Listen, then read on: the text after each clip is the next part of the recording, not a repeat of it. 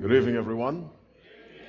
Welcome to this evening's presentation in the last week of Freedom from Fear. I'm very happy to see you. God bless you as you come on in and take your seats.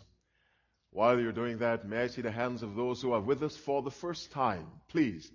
All right, one hand went up quickly over here, right to my left. Anyone else to the right? Yes. I can't. All right. Yes, I see you. If I block the light, I see you. Thank you so much. God bless you. Way up, where people suffer nosebleeds. High up, in the bleachers or the seats up there. God bless you. Wherever you are, the Word of God will reach you. Reach you. I am very privileged to be with you. Take that as a serious statement. I am highly privileged to be here in this position to deliver God's Word, and I pray that as I speak from time to time, someone will say, Lord, give that man the right words to say. It is important that you do that, because I am flesh and bones as you are. We need divine help anytime we handle spiritual things. Thank you for coming. Let's bow our heads and pray. Dear Father in heaven, we thank you for being so good. We thank you, Lord, for the expression of your love in the gift of your only begotten Son. When you gave him, you gave all that you had.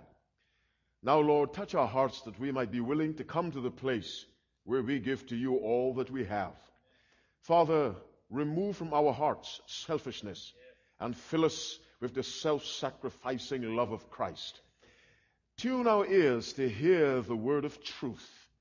Take possession of my mind and keep it pointed in the direction of truth, I pray, that the words of my mouth and the meditation of my heart may be acceptable in your sight.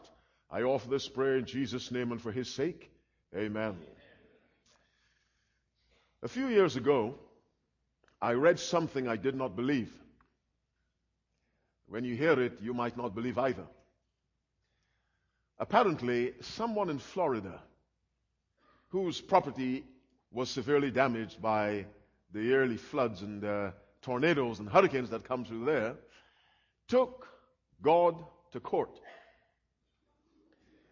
I believe in the language of the courts, there's something called an act of God. The person sued God for the damage from the hurricane. And what amazed me, if not amused me, was the fact that the case was accepted pending the appearance of God in court. So if he had shown up, there would have been a prosecution against him for an act of God.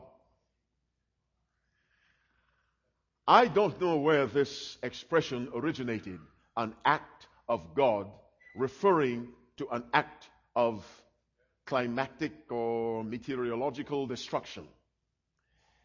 But I don't understand why God is almost invariably blamed for the destruction arising from changes in weather patterns, and no one considers blaming the devil.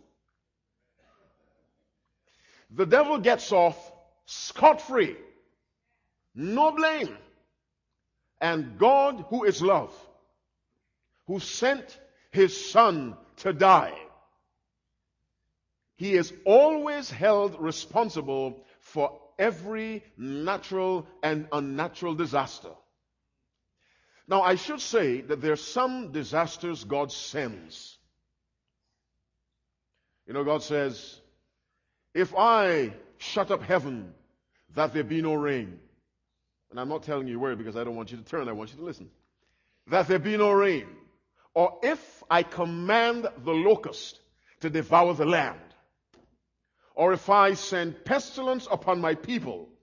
If my people which are called by my name shall humble themselves and pray and seek my face and turn from their wicked ways, then will I hear from heaven and will forgive their sins and will heal their land.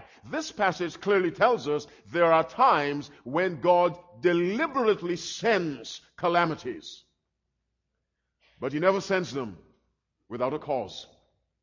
And he only sends them when he has exercised enough patience without doing damage to his justice. But God is not responsible for every disaster, because the devil is referred to in Scripture as the prince of the power of the air. Our subject tonight, who is the devil? Who is the devil? I was quite nervous as I was preparing my thoughts because I did not want the devil to know what I intended to talk about. Now, you laugh innocently. Let me tell you why. As we discuss the biography of the devil, we will discover that he is an extremely wise being. You know, parents can look into the faces of children and fairly accurately determine what the child is thinking. Parents can do that. Well, if parents can do that, the devil can do that because he was made wise by God. And so the devil looks at what preachers intend to preach. Then he identifies people who need to hear the message. Then he puts them in traffic jams so they can't get to the church. He makes members of the family sick. He brings other responsibilities that have nothing to do with eternal life, and people, instead of coming to hear the word, they go to these things, and by so doing, the devil keeps people away from hearing what they need to hear. And so I opened my Bible, and I went to passages I did not intend to preach about. That if he looked over my shoulder, he might be misled. Now, I have no power to deceive the devil, but I must do what I can do, and I know he's listening to me now. That's why I do all my sermon preparation in my head. I don't want him to get any advantage in knowing what I intend to talk about. So I'm not writing out anything. That's my personal conviction the Lord has laid on me as a preacher. Keep it up here.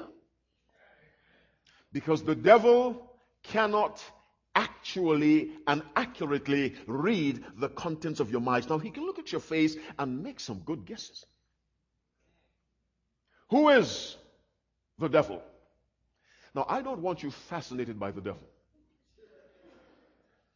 I want you fascinated by Christ.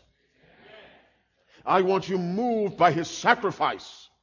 I want you to understand that everything Jesus gave, he gave to you as an individual, not the person next to you. You must absorb that fact. Whatever Jesus Christ did, he did for you on an individual basis.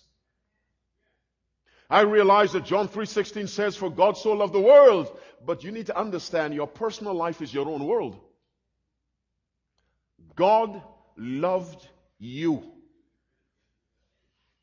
Meaning, if you had been the only person on the earth to sin, Christ would have come to die for you. When Jesus shed great drops of blood in the Garden of Gethsemane, and an angel had to be sent to sustain him or he would have perished in his humanity, that is, he did that for you as an individual. Forget the person next to you for now. He did it for you. Understand that. Who is the devil? Let's go to let's go to Ezekiel first. Chapter 28.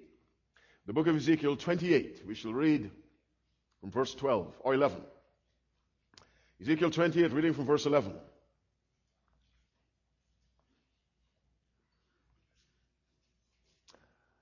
Ezekiel 28, reading from verse 11.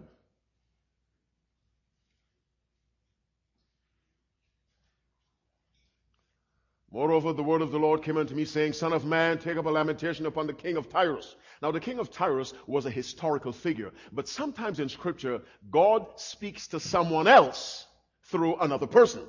Remember in Matthew 16, verses 21 to 23, when Jesus showed his disciples how he must go up to Jerusalem and suffer many things of the elders, the chief priests, the scribes, and be killed and be raised again the third day. Verse 22 of Matthew 16, the Bible says, Then Peter took him aside and rebuked him, saying, Be it far from thee, Lord, this shall not be unto thee. Peter was trying to keep Christ from dying for you and for me and for him, not knowing it.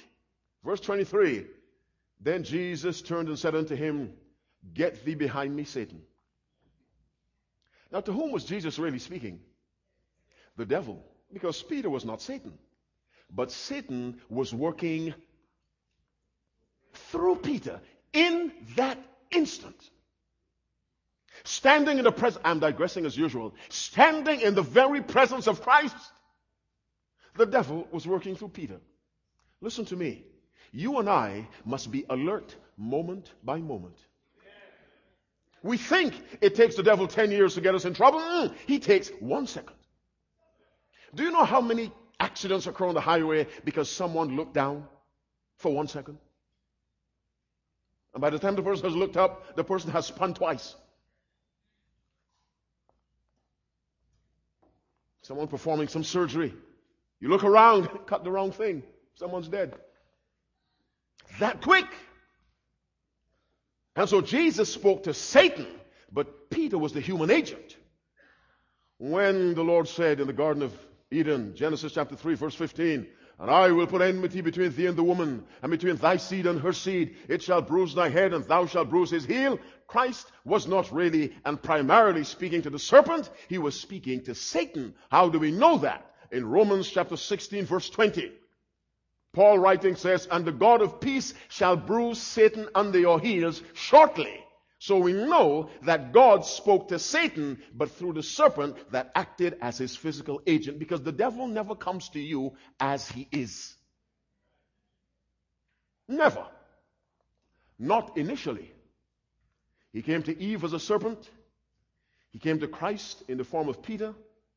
He tried to destroy Christ when Christ was just a few days old through Herod. Herod killed all the children under 2 years old in a certain area, trying to kill Christ. The devil didn't come himself. He used Herod. He always comes as someone else. Which leads me to wonder, as I end my digression, in what form did the devil come to Christ in the wilderness? He could not have come as himself. He must have come as in some other form that appealed to Christ in his weakness. Because even a man hungry for 40 days will run from a monster. But we go back to Ezekiel 28, reading verse 12. Thou sealest up the sum, full of wisdom and perfect in beauty. That was Lucifer before he became Satan. Sealest up the sum, I've told you before, simply means in modern language, when God made Lucifer, what did he do? He broke the mold. Lucifer then was the highest expression of the creative ability of God.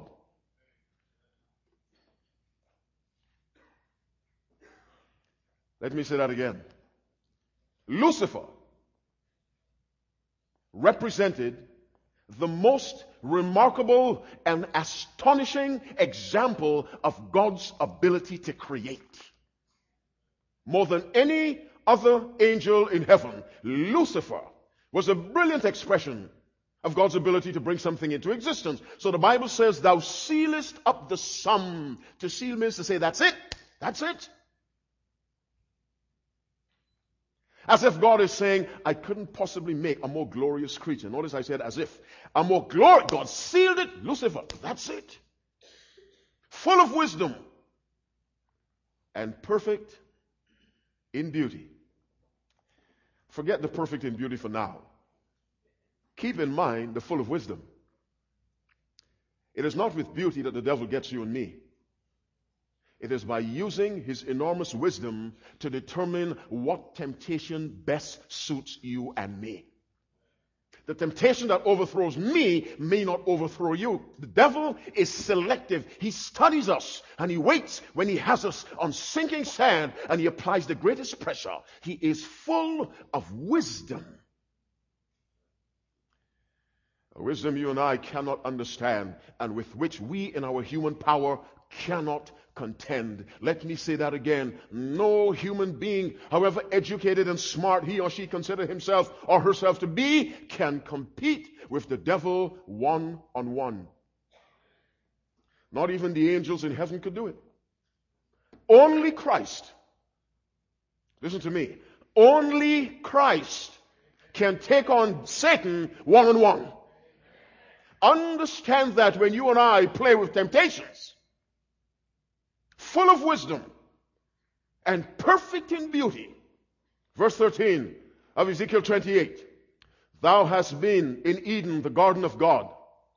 Every precious stone was thy covering. Here now is a description of how he looked on the outside. The sardius, the topaz, and the diamond.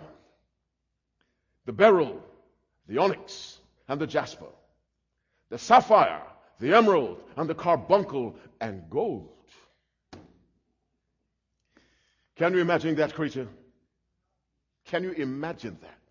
Now, the Bible doesn't say that Lucifer was covered with jewelry. The Bible doesn't say that. The Bible says every precious stone. That you and I have skin. And to beautify our skin, we put on cream. And what else people put? Moisturizers and relaxers, or is that for your hair? I'm not sure. And we put on deep cleansers and shallow cleansers and all kinds of things that cost a lot of money and actually do nothing at all. A little fresh water, 8 glasses a day will do much more for you. And we put on all these things to beautify the skin. The Bible says Lucifer was naturally covered. He didn't take it off and put it on. That was his covering. The sardius, the topaz, the diamond, the beryl, the onyx, the jasper, the sapphire, the emerald, the carbuncle, and gold. 10 precious metals. And perhaps there were more not mentioned. A glorious creature made by God. He had a voice. Look at next verse, or the second part. As we continue, verse 13. The workmanship of thy tabrets and of thy pipes was prepared in thee in the day that thou was what? Created. Lucifer was created. Now, the workmanship, what does that mean? What does it mean? The workmanship. God made Lucifer's voice box. That when he spoke, when he sang, you heard the sound of a tabret and pipes. I'm trying in my own limited way to try to describe what it must have been. Lucifer's voice was a musical instrument made by God himself. The workmanship of thy tabrets and of thy pipes was prepared in thee. Sometimes I listen to music, classical music sometimes, and I hear these men sing. And these women sing. And literally, this is what I'm studying, I'm reading, I'm relaxing, and I say, Lord, please, I would love to sing like that for 5 minutes. If I could sing like that, I wouldn't talk. Everything I had to say, I would sing it. May I have a glass of water, please? Beautiful voices. Tabrets and pipes in Lucifer. Verse 14. Thou art the anointed cherub that covereth, and I have set thee so. Now, what is a cherub? A cherub is a special angel, a high angel. Remember, if we read Genesis chapter 3, verse 24, the Bible says, so he drove out the man and set at the east of Eden cherubim, angels to guard the entrance of the Garden of Eden and the tree of life. Cherubim in Genesis 3:24 is plural. The I am makes the word plural in the Hebrew. In Ezekiel 28, verse 14, we don't have cherubim. We have what? Cherub, singular. In other words, Lucifer was the cherub. The Bible says, thou art the anointed cherub, means God not only made Lucifer, but God hand-selected him for a particular task. The task of the covering cherub. The covering cherub refers to an angel that functioned in the very presence of God. More than any, not all angels were cherub or cherubim. Lucifer, there was Father, Son, Holy Ghost, then Lucifer. right next to God, like an aide de camp or personal bodyguard. The Bible says, I have set thee so, meaning Lucifer was an exalted being, exceeded in power only by God the Father, God the Son, and God the Holy Ghost. Now let's go to Exodus chapter 28. Exodus 28. As we continue, who is the devil? Exodus 28. Let's take a look at the high priest's part of his clothing.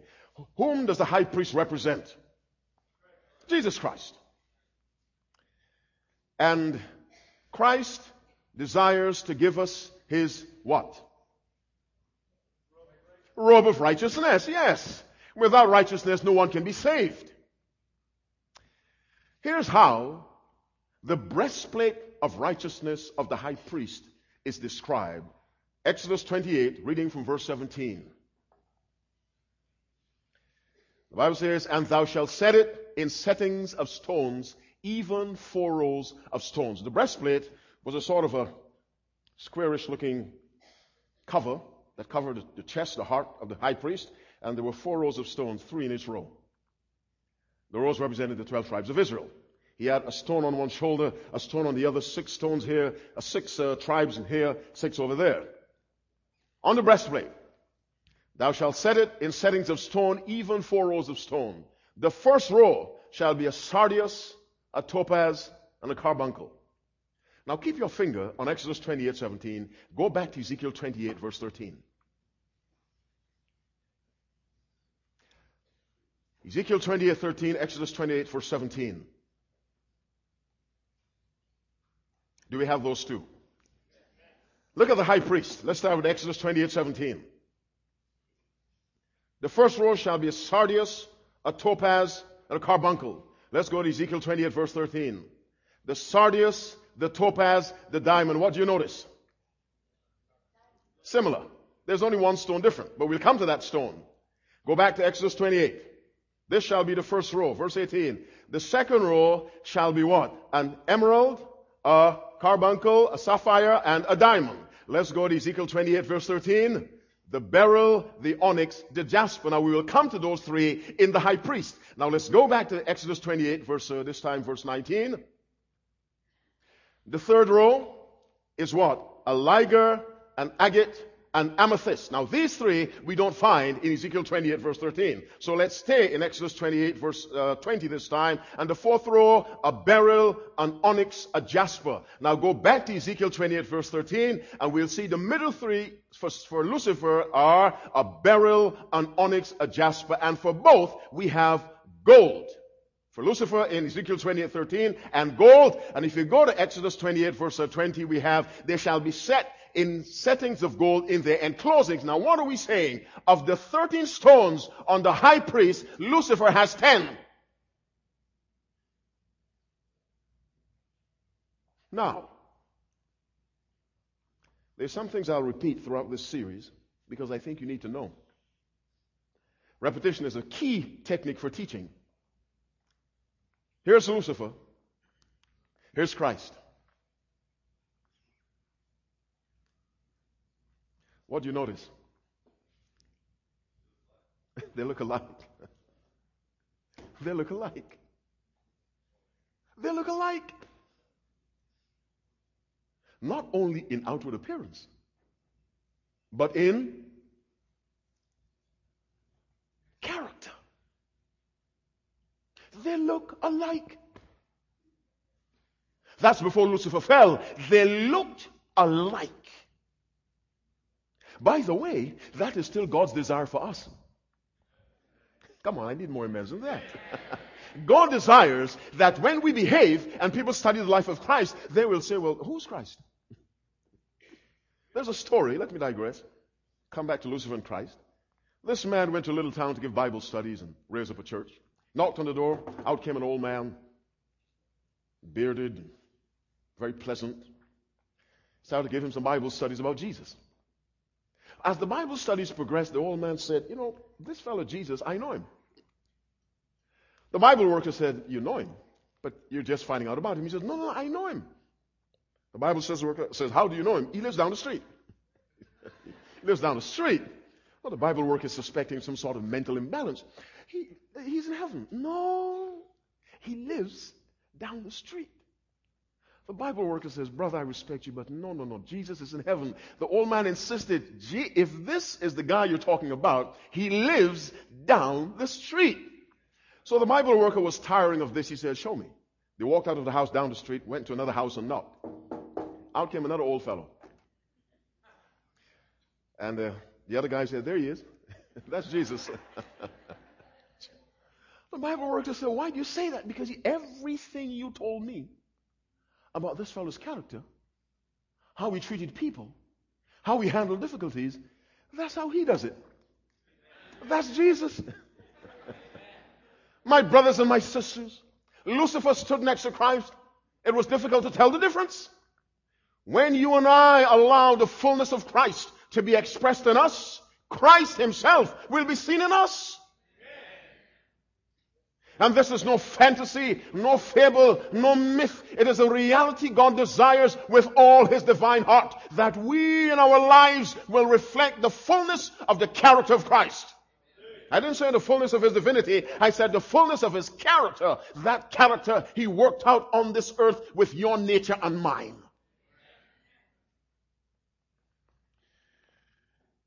But let's stay in Ezekiel 28. Verse 15. If we continue, who's the devil? The Bible says, Ezekiel 28, verse 15, thou wast perfect in thy ways. In the day that thou wast created, perfect. God makes nothing imperfect. That all the amen God can get for doing a perfect. I said God makes nothing imperfect. Thou wast perfect in thy way in the day that thou wast created, until iniquity was found in thee. That's all the Bible says about the origin of evil and sin and this corrupt nature that we have. Thou wast perfect in thy way in the day that thou wast created, until iniquity somehow, mysteriously, was found in Lucifer. Go to verse 17. Thine heart was lifted up in thee because of thy what? Yes. We read in 28:12, he was full of beauty, full of wisdom, and perfect in beauty. Because of this, one of the contributing reasons to the addling of Lucifer's brain and thinking, the twisting of his mind, was his tremendous beauty.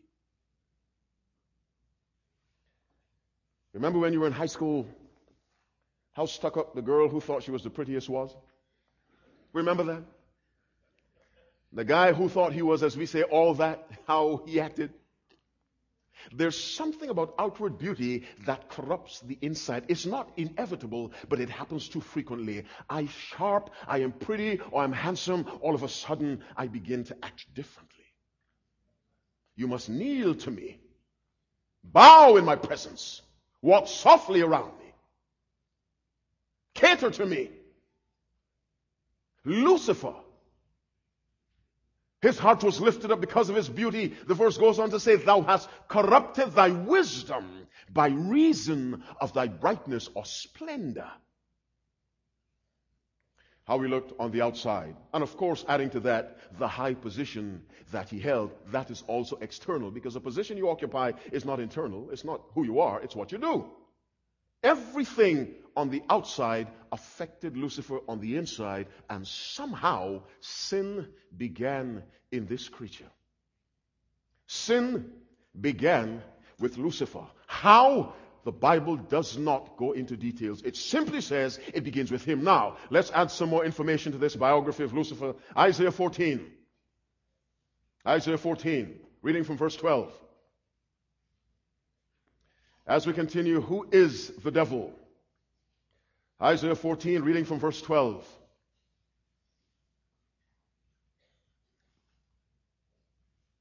The Bible says, how art thou fallen from heaven, O Lucifer, son of the morning? How art thou cut down to the ground, which this weakened the nation? For thou hast said in thine heart, I will ascend into heaven.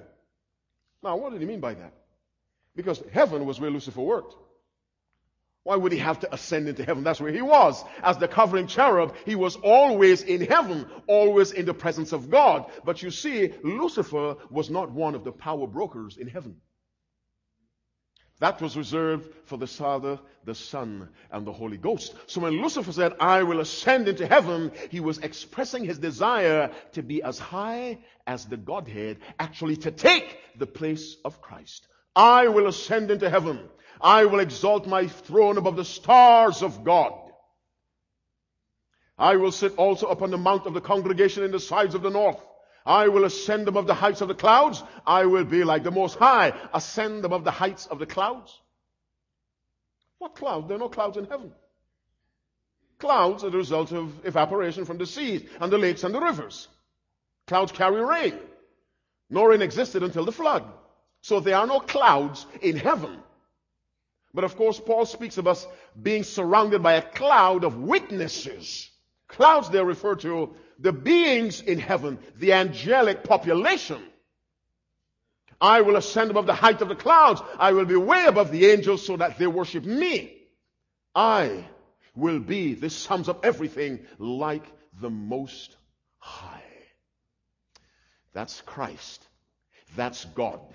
That's an ambition no one is authorized to harbor in his or her heart. Yet, verse 15, thou shalt be brought down to hell, to the sides of the pit. That's God's intention for Lucifer. Yet thou shalt be brought down to hell, to the sides of the pit. Next verse. They that see thee shall look upon thee and narrowly consider thee, saying, is this the man that made the earth to tremble, that did shake kingdoms? Is this the man?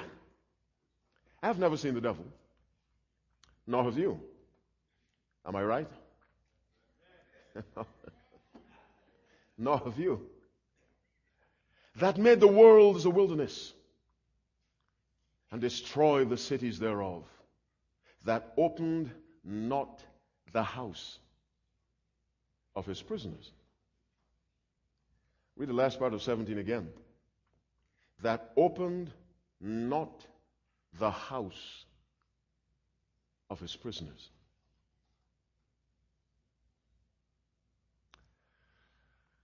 Jesus came to undo what Satan has done.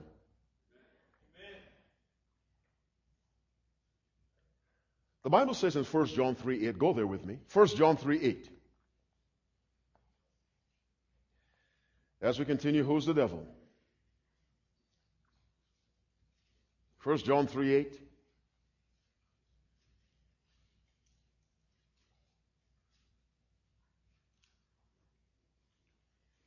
He that committeth sin is of what? The devil. Now, let me put your mind at rest. That does not mean he who makes a mistake. Are you with me? That verse does not mean he who makes a mistake or he who has an honest struggle with a particular weakness and is trying by the power of Christ to overcome. That's not the person referred to in that verse. He who practices sin is of the devil. You see, you are either of God or of the devil. And it is very difficult for people to swallow that. We try to find a middle ground, a middle source from which we can claim origin. There is not a third. There are two powers that control a man or a woman's mind: the power of God or the power of the devil. Those are the only two powers in the universe. And shortly, Jesus Christ will come to make sure that as it was in the beginning, it will be that way again. There will only be one power, the power of Christ. And all those who identify with the other power shall be wiped out as an act of loving justice. And so the Bible says, he that committeth sin is of the devil. For the devil sinneth from the beginning. Now, let's go to 1 John 3 verse 4. Same chapter, just 4 verses earlier. What does it say? Whosoever sinneth, transgresseth also what? The law, for sin is a transgression of the law. What was it Lucifer did? He transgressed the law.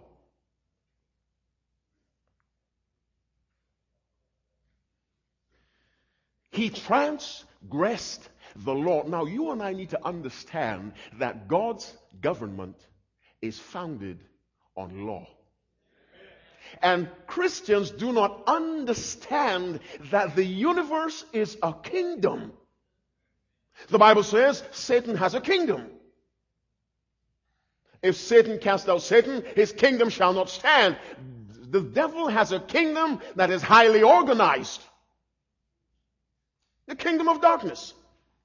It's an invisible kingdom, but a kingdom nonetheless. Something invisible is still real. You don't have to see it for it to be real. He has a kingdom, and he has leaders in certain positions. Jesus Christ has a kingdom. And he wants you and me in that kingdom permanently, eternally, by living a life of obedience to the laws that regulate his kingdom. You see, let me put it as simply as I possibly can. Life on this earth for the believer in Christ is holy rehearsal.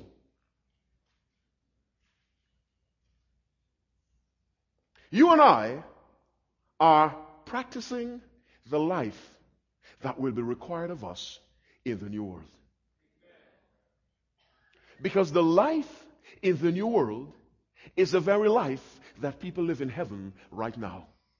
God does not have two standards of living. He has one. That's his law. You didn't get it. That's what I feel. You didn't get it. It's my fault. Maybe no one's praying for me. No one is saying, put the words in this man's mouth. Let me try again. Or the devil is trying to tie up my tongue. God's law is the only standard of behavior he accepts throughout the universe. In 2 Peter chapter 3, verse 13, Peter says, nevertheless, we, according to his promise, look for new heavens and new earth, wherein dwelleth what? Righteousness. What righteousness? Romans 8, verse 3 and 4, the righteousness of the law might be fulfilled in us. Christ came to show that this high standard God had for the angels and still has, the standard he had for Lucifer, the standard he had for Adam and Eve, is the same standard that Lucifer attacked through disobedience.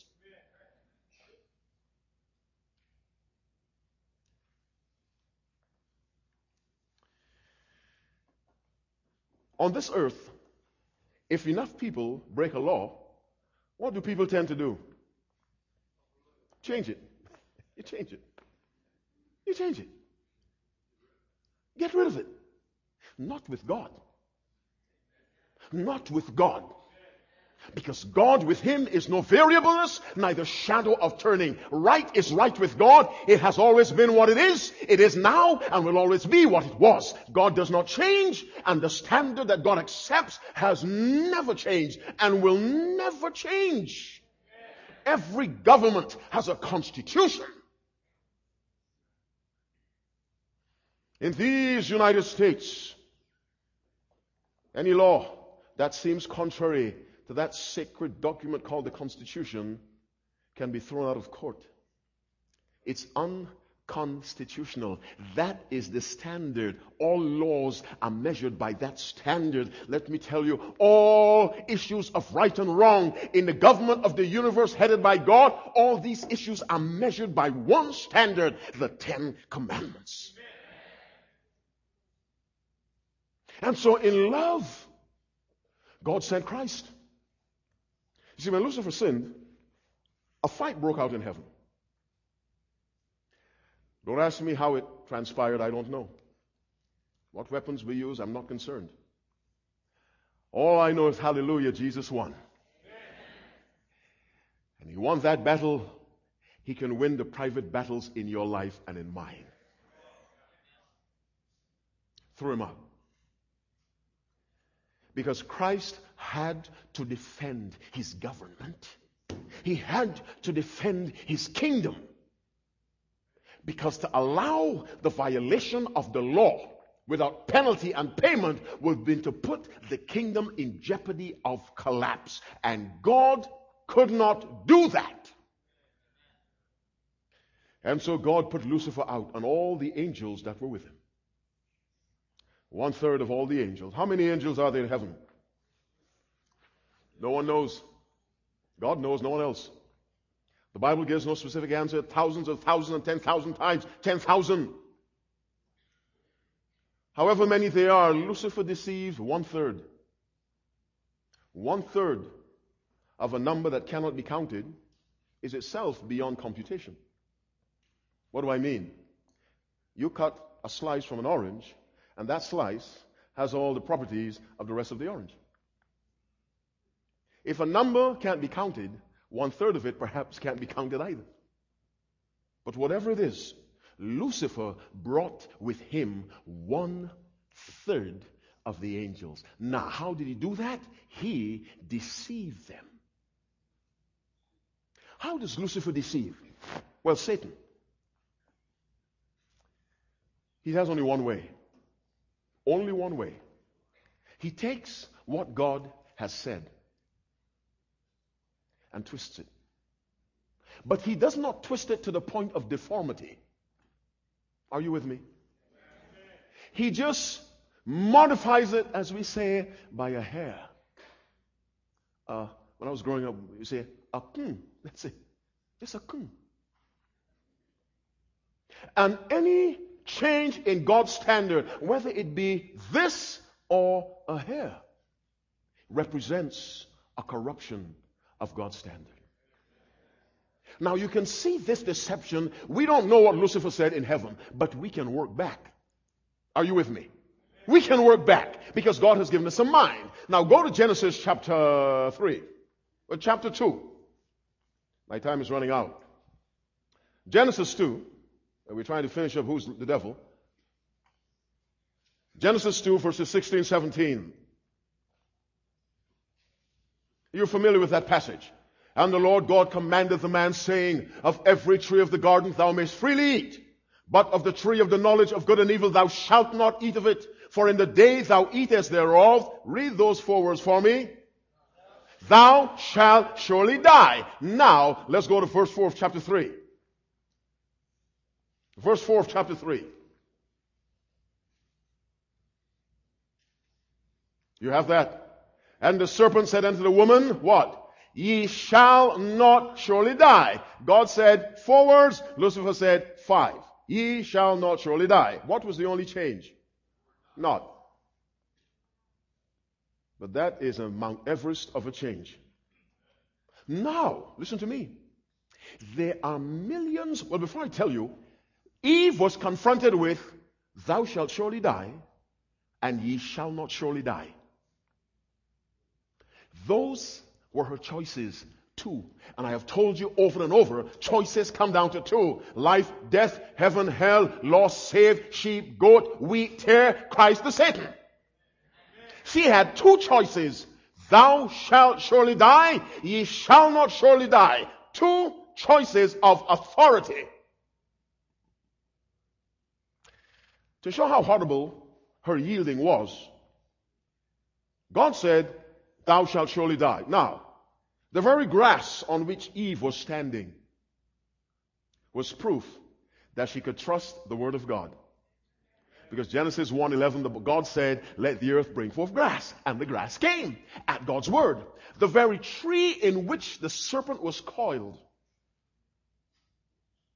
Let the earth bring forth grass, the herb yielding seed, and the fruit tree yielding fruit after his kind. At the word of God, the very serpent himself was made on the 6th day. And God said, let the earth bring forth the living creature after his kind, cattle and creeping thing and beast of the earth. Eve was surrounded by evidences that God's word can be trusted and is reliable and should be accepted.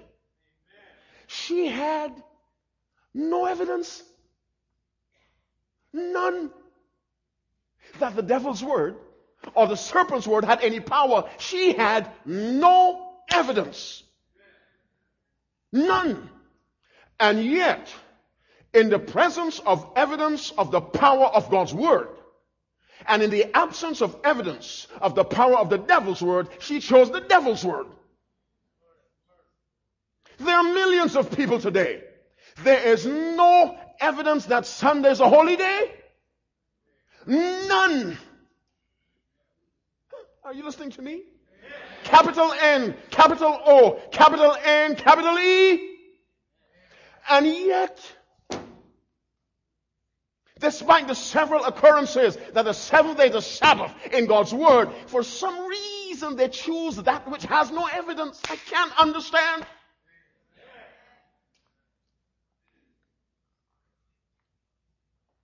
That's the power of the devil to twist your mind.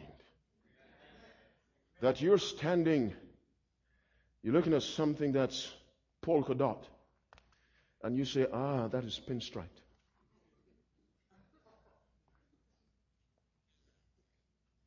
That's the devil. That is the devil. He deceived angels who are higher than all of us. How?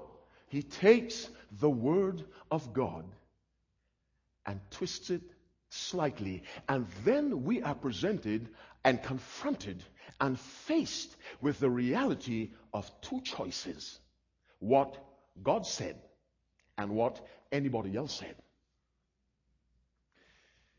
And to the amazement of God, to the shock of those who love truth, most of the world chooses what God has not said. And I just don't understand. I just don't understand. But I refer to this as evidence, and let me tell you, most people do it sincerely. I am not referring to mean, evil, twisted, satanic people. No, I am talking about people whose quickest word is, Jesus is good.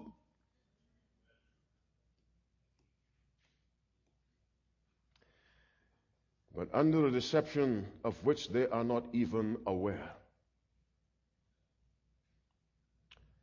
That is the devil.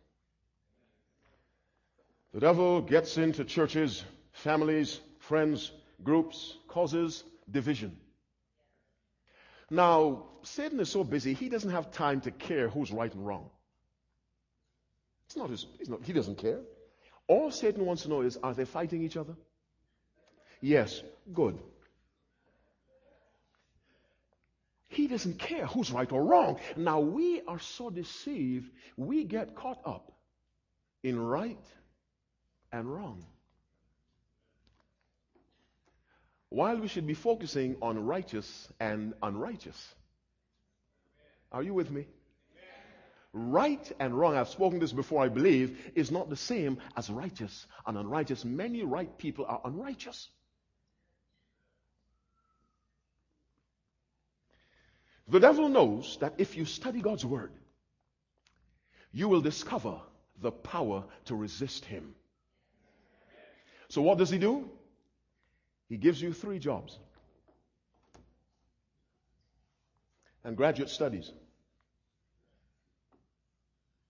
and a boyfriend you can't leave alone, or a woman who is just on your heels, or any list of things, all of which are good, none of which come under the criminal code, but all of which draw you from this. As long as the devil keeps you from this, you can go to church as often as you like. This is a smile of pain. I have never been successful, and I hope I'm speaking the truth in the presence of a living God, to get people to understand that the devil's greatest triumph is to get us to disregard, not deny, disregard, ignore the life-saving truth found in these pages. You're in the church, you have 3, 4 offices, and the offices make you feel so important. You're head deacon, head janitor, you're the most important person in Orange County. No time for God's word. I've got to sweep the church. I've got to do whatever. I sit on the community board for the beautification of Redlands. And I am in charge of reduction of smog in LA County. So I don't have time to study God's word. And it is only through, I'm talking to you now, it is only through God's word that there is power to resist a being that has lost none of his wisdom. A being only Christ can take on one-on-one. But let me tell you, the very power that Christ uses to take him on one-on-one is in this word.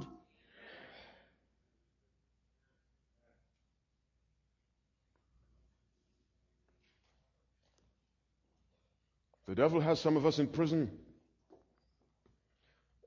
and his prison house has several blocks. That block is keeping up with all the fashions of the world. That's that block. A lot of Christians in that block. That block has 3 padlocks on it, can't get out.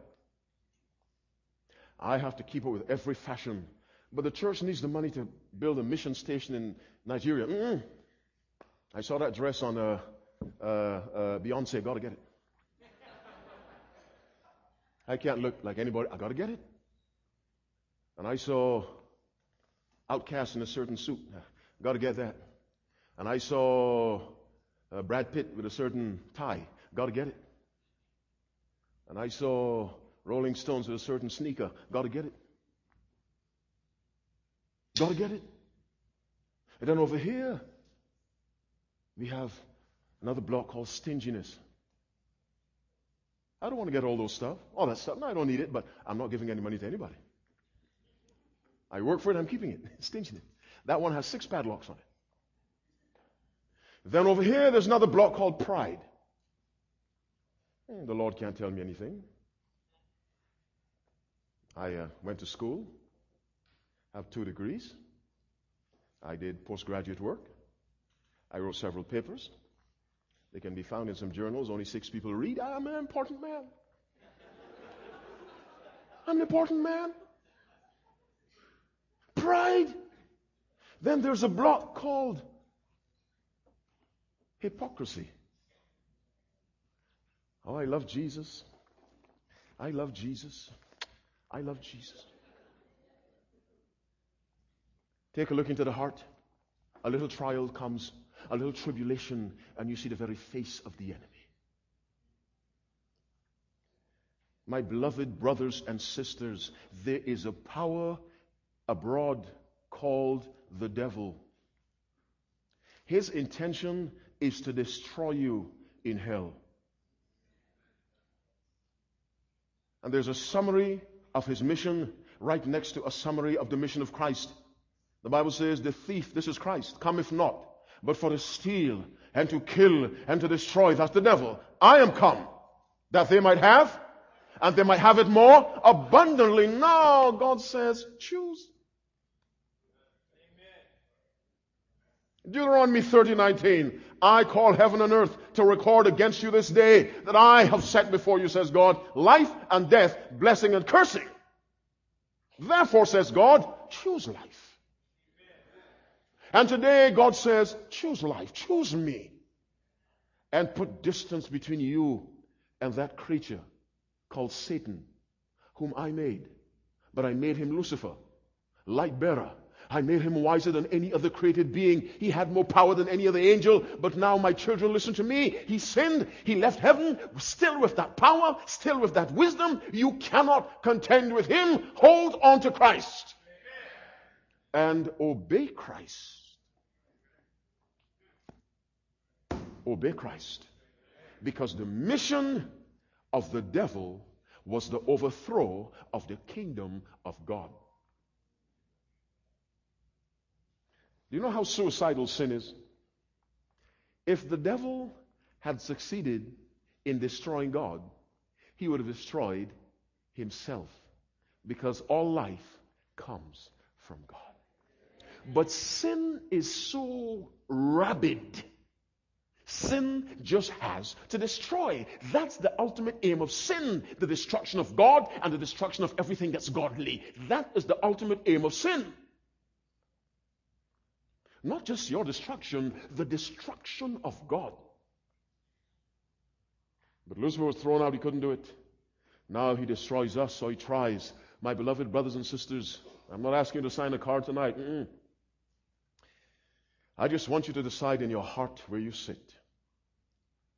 There are two powers on the earth, in the universe. Christ representing the power of good, Satan representing the power of evil. You and I have to choose, as Eve was confronted with the word of God and the word of the devil with no evidence of the devil's power. She chose his word. How will you and I choose tonight? Choose God. Choose Christ. Choose obedience to God's law, and thereby put yourself on the side of those who defend the constitution of the kingdom of God, which is God's law, which Satan sought to destroy. I commit myself right now in your presence, in the presence of God, to stand on the side of God and to bring my life through Christ's power in conformity with his law. How many will say, Lord, make me a supporter of your kingdom? Can I see your hands? Would you stand to your feet, my brothers and sisters? Let us pray. No cards tonight. Pray. Go home thinking of God. He died for us in Christ. Let's obey him and live for him. Every head bowed, every eye closed. Father, in the name of Jesus, we thank you for your word, what it reveals of your love. And the enemy, Satan, his hatred of you and your children, that's us. In the name of Christ who conquered Satan, come into our hearts again. Fill us, empower us, give us a mind, a heart to obey you, to be loyal citizens of your kingdom. And Father, when you come, save us and put us at last in that world where all will be righteousness. We pray from our hearts with thanksgiving in Jesus' name and for his sake. Let all God's people say, amen and amen. God bless you. I love you. Come back tomorrow, 7 o'clock, to hear God's word again. Let me just shake your hands at the door, if I can get through, my friends who are leaving.